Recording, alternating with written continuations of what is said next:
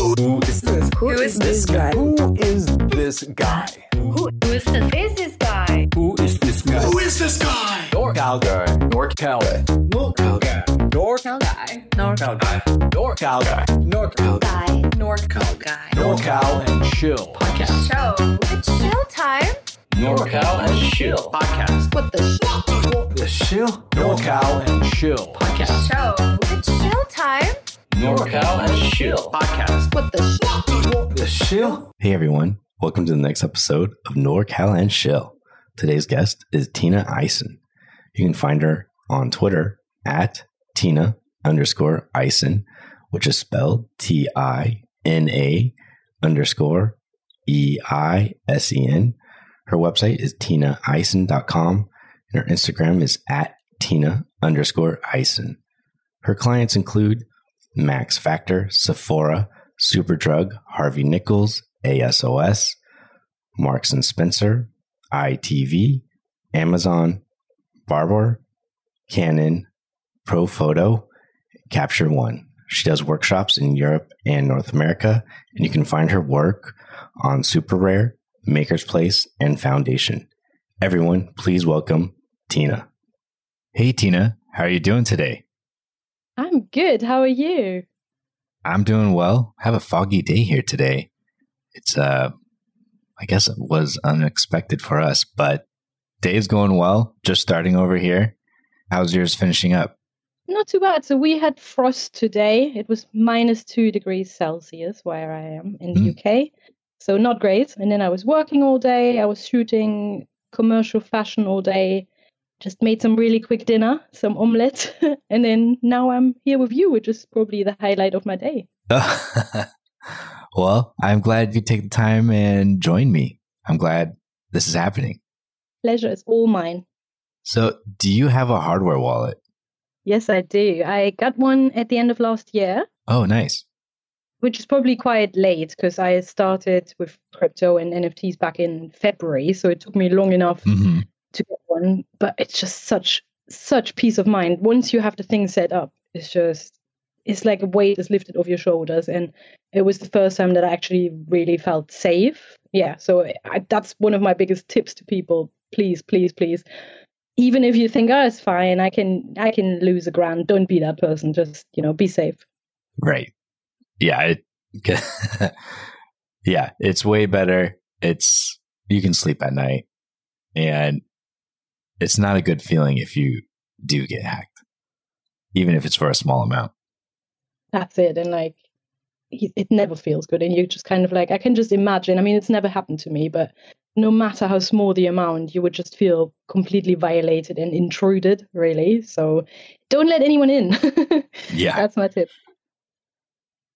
So what were your first thoughts when you heard about NFTs? I think I'm like most people.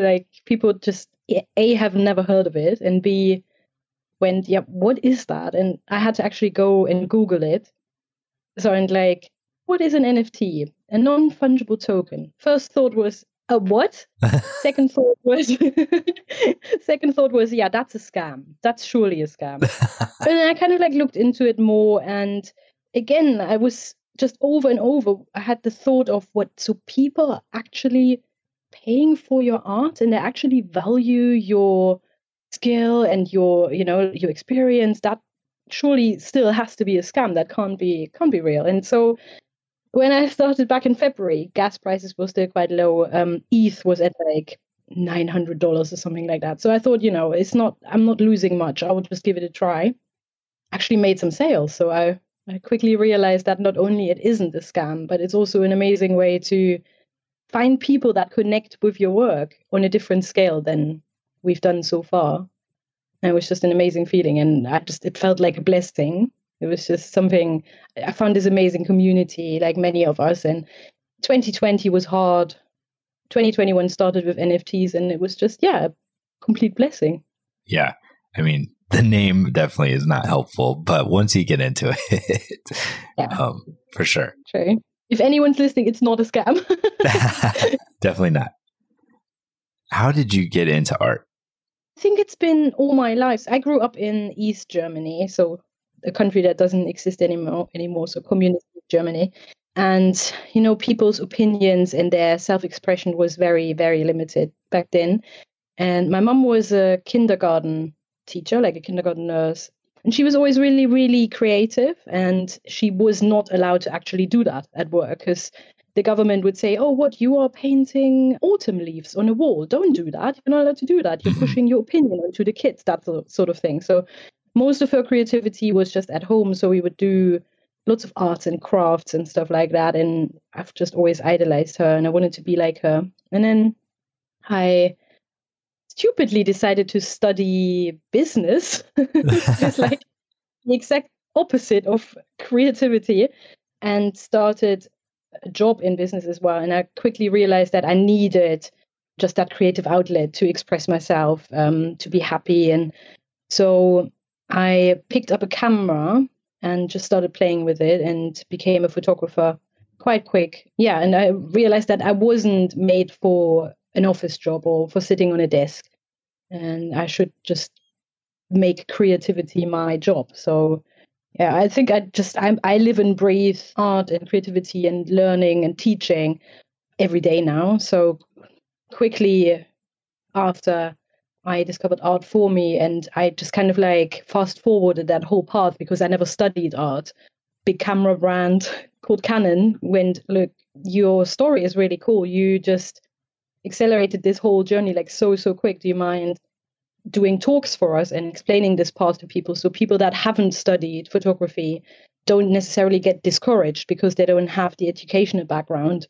Yeah, so that's how I started to get into teaching, and I just loved how people would leave a talk or workshop completely inspired to create, and that's actually the buzz in creating that I appreciate the most, to just pass it on as well, to be able to do that. Oh, right. How long ago did you pick up a camera? 13 years. Yeah, 13 years. I was just playing around a little bit. Yeah. It's funny because I started shooting insects in my garden because I didn't know what I was doing whatsoever. And then one day I was just really, really cocky and applied for a freelance job at Amazon. Amazon Fashion had an ad online and they were like, hey, we're looking for freelancers. And I just rolled up there amongst hundreds of people and I got the job. And I didn't know what I was doing. I was literally sitting there like, they asked me questions like, do you know this software? Do you know Capture One? And I was like, absolutely not, but I will learn that. And that was it. That was the beginning of like having paid clients, and yeah, that was it. That's awesome. Like, fake it till you make it, right? Right. Nothing wrong with that. Exactly.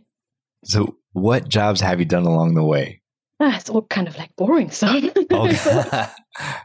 Like I said, I'd studied business. So my first one was then in marketing, which wasn't even an exciting company. It was me marketing electronic scales and balances, which is, very, very thrilling.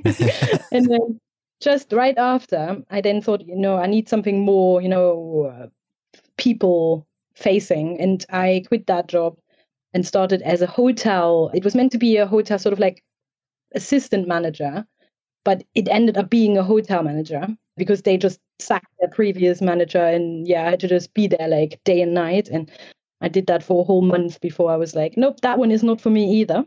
Yeah. And then the one that actually got me into photography properly, I wouldn't say it was a job, but I did a little bit of hair modeling on the side. So I would be like on stage for big hair brands and they would dye my hair and cut my hair and that sort of stuff. And the last straw of that was that I had my hair shaved off to like 1 millimeter live on stage. Oh. Yeah, on one side.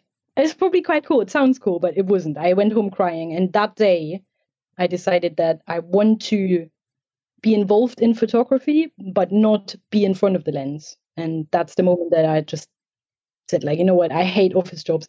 I hate this. I hate that. I just want to create. I just want to be my own boss. And that was it. I've been self-employed ever since that moment. That's awesome. How did you transition into the NFTs you are creating? So obviously, photography isn't so much like animated. That's just a still image. And when I got into the world of NFTs back in February, everything that I saw was animated 3D pieces, that sort of stuff. So I think NFT photography wasn't so much established yet, or it wasn't spoken about. So I felt a little bit inferior with my photography, and started just doing really simple little animations to the pieces. So I think that was the beginning of the transition. I mean, I quickly realized that photography is just as valuable, and we don't have to add all these bells and whistles to it, because what we as photographers add in terms of value is the story behind every image. So we don't need to, be animators at the same time. But in terms of transition, I have become really curious in 3D modeling and stuff like that. So I've just started a little sort of like 12-week crash course. So I think in the next few weeks and months, people are going to see that transition a little bit more, where I'm going to start introducing maybe, for example, props on my lips that wouldn't naturally be possible, but I can create them in Cinema 4D and then merge them into photography. That's the plan. I'm looking forward to that. Me too. If you were an animal, what would you be and why? Question is actually super, super hard, because naturally people would just say whatever animal is their favorite. So, which in my case is a cat, but that isn't, I think I'm going to settle on bees. I would be a bee. And the reason for that is because I've always been fascinated with them. They're just like one of the hardest working creatures on this planet. And it's all based on teamwork. You could never be a bee by yourself. You always have to rely on everyone in that team. And I feel like they're just incredibly hardworking, and people overlook them a lot, but they're actually heroes that keep this planet going. Right. I would like to be a yellow and black caped hero, please. I like your reasoning behind it as well. That's very solid. Do you have a favorite food? Oh yeah, 100%. I'm such a foodie. So, I mean, any kind of cake goes. Like if it's sweet and baked, I'm there. But I think my two favorites in the world is A, mac and cheese, and I make a mean mac and cheese, and B, tacos. I've sadly never had Mexican tacos, but Californian tacos, yum, any day. What do you mean by Californian tacos? Just, the ones that you get in LA. They're good enough for me. But that's Mexican food. Yeah. I mean, but people still say like, oh, you haven't tasted anything until you have actually been to Mexico. But I'm already happy with the LA one. Okay. I miss them a lot. I hope COVID goes away and I can come over there and have some tacos, please. Definitely. Let us know when you come visit. Yeah, let's go tacos. What's the best piece of advice you've been given? Well, first of all, to get a hardware wallet, I guess. Okay. But yeah, I think a few years ago, I went to some sort of like motivational talk by a guy called Tony Robbins, which a lot of people know. Yeah. And there was one thing that always stuck with me, and it is the way he explained that you should never, like the goals you set shouldn't be out of reach. Like, I mean, the end goal, yes, but you should always break your goals down into smaller chunks, because that way you can A, trace if you're still on track, and B, they're way more achievable. So rather than going like, oh, I want to lose like 10 kilos or whatever, like that's a big, massive step. Instead of that, just go, look, every day I want to do some exercise and try my best. And that simple advice of breaking things down into like palatable, bite-sized little chunks just to, take care of your mental health and feel like you're achieving something. I think I can't stress that enough. And because so lots of people set targets or resolutions, like New Year's resolutions and stuff, and they fail because they didn't keep track, and they didn't, like they made it too big, like at the time, and it didn't seem achievable, and then it just gave up. Also, no New Year's resolutions. I don't really do that as well, because I just try my best every day. Like I find if you set yourself a goal and then you don't achieve it by the end of that year, you sometimes feel like you failed and you kind of overlook all the other cool shit that you've done. So I've just stopped. My only resolution is to never leave the house without cat treats that I can give to stray cats, and that's it. That's achievable. Yeah, I don't set New Year's resolutions either, I guess, because like, why wouldn't I have stuff throughout the year type thing. Just kick ass every day. That's all you need to do. Yeah. So if you could live or move anywhere, where would you live and why? Oh, that's another tough one because I have like favorite places all over the world that I just really, really love. Like LA is one of them. Then also I really love Central America. I used to live there for a little while and studied Spanish there in Panama. And then also I really love Asian countries. Like Vietnam is very, very close to my heart. Like the food's amazing, the people are amazing. So ideally I would love to be moving around, you know, and like see lots of places that I've never seen before, but it's hard to pinpoint. I know for sure that I need to get New York out of my system. I think I need to move there for like, let's say 6 months and see how it goes. But yeah, I think that's definitely on the list. But I can see myself. I've moved quite a bit, like in my life, because I was born, as I said, in Germany, and now I'm in the UK and small countries in between. But I think I'm one of those people that just can't really sit still. So I found you need to live on a boat. Maybe that's the one. Nice big boat with a cat and some cake. Yeah, as long as it's got an oven on board. Yeah, that's true. For cake making. So do you have any questions for me? Yeah, you know what? It had to be a would you rather question. Like it just had to be. So here's one for you. Okay. Right. Would you rather lose all the money that you've earned last year or lose all of the memories that you've made? I'd rather keep my memories. Yeah. I try to get like a really, really tough one. And especially like there's people out there that made like obscene amounts. But yeah, I thought that was an interesting one. Would you rather questions are always the best ones, I think, to get to know people. Yeah. I'd rather remember everything and start from zero again. It'd be hard, but you know, it's doable. Yeah, but imagine as well, like imagine you sit there and you've got a crap ton of money, but nothing in terms of enjoyment to show for it. That would actually be really no friends. I know that would not be good. Exactly. So if I gave you $50,000 to start your own business, what business would you start? Wow. Okay. I would probably start a little photo studio, I've got a little home studio, but I would start one that can be hired out to other creatives.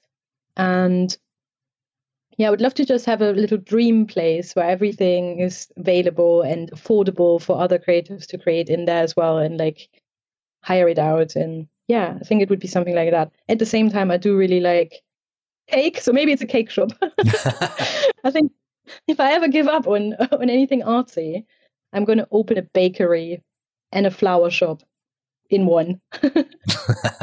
All right. But for now, maybe a photo studio. Maybe I can merge all three. A photo studio with cake and flowers. Yeah, you could make cakes that look like flowers and take pictures of them. There we go. Stop recording now. We've got it. We're done. When you were a kid, what did you want to be when you were older? Oh my God, this is an embarrassing one. I wanted to be a vet because cute animals, like, you know, like every one of us. And then basically my mom, she doesn't mask her words whatsoever. So mom went, oh, what do you want to be? I went, a vet. Mom went, cool. But you know, you get like called to like farms and then there's something wrong with like a cow and you're going to have to put your hand in a cow's bum, right? And I went, yeah, okay, maybe not. And that was that. And then, yeah, I think people that study business don't really yet have a plan. It's just like the safe thing to do. And I don't blame anyone either, because at the age of 18, you have not found yourself yet. You just, you know, like study whatever seems the right thing. And I think it took me up until like late 20s to actually really know who I am and what I enjoy doing. And yeah, so I feel like there can't be many people out there that wanted to be something as a kid and actually became that. Apart from maybe sports people, they sort of like have that ingrained in them. But right. Yeah. How about you? What did you want to be as a child? You know, I honestly don't remember wanting to be anything specific. Like I've always enjoyed lots of different things growing up. And I had that same issue with education. Didn't know what I wanted to be. Just thought I'd do one thing, didn't like it, tried another thing. And finally that I got a business degree. Because I was like, I need to finish. I just need a degree. And business was straightforward. Wouldn't take too long. So that's what I did. And I guess it's not a waste of time because especially as photographers, I see a lot of people that they're hobby photographers and they there's a little bit missing where they take that hobby to a business. And I think maybe having studied business and marketing and stuff like that it does come in handy in like pushing your brand and, that kind of stuff. So I don't regret it. Yeah, no, you definitely have an advantage, at least knowing some of the marketing and business behind it, because a lot of creators are at a disadvantage with that. Mm-hmm.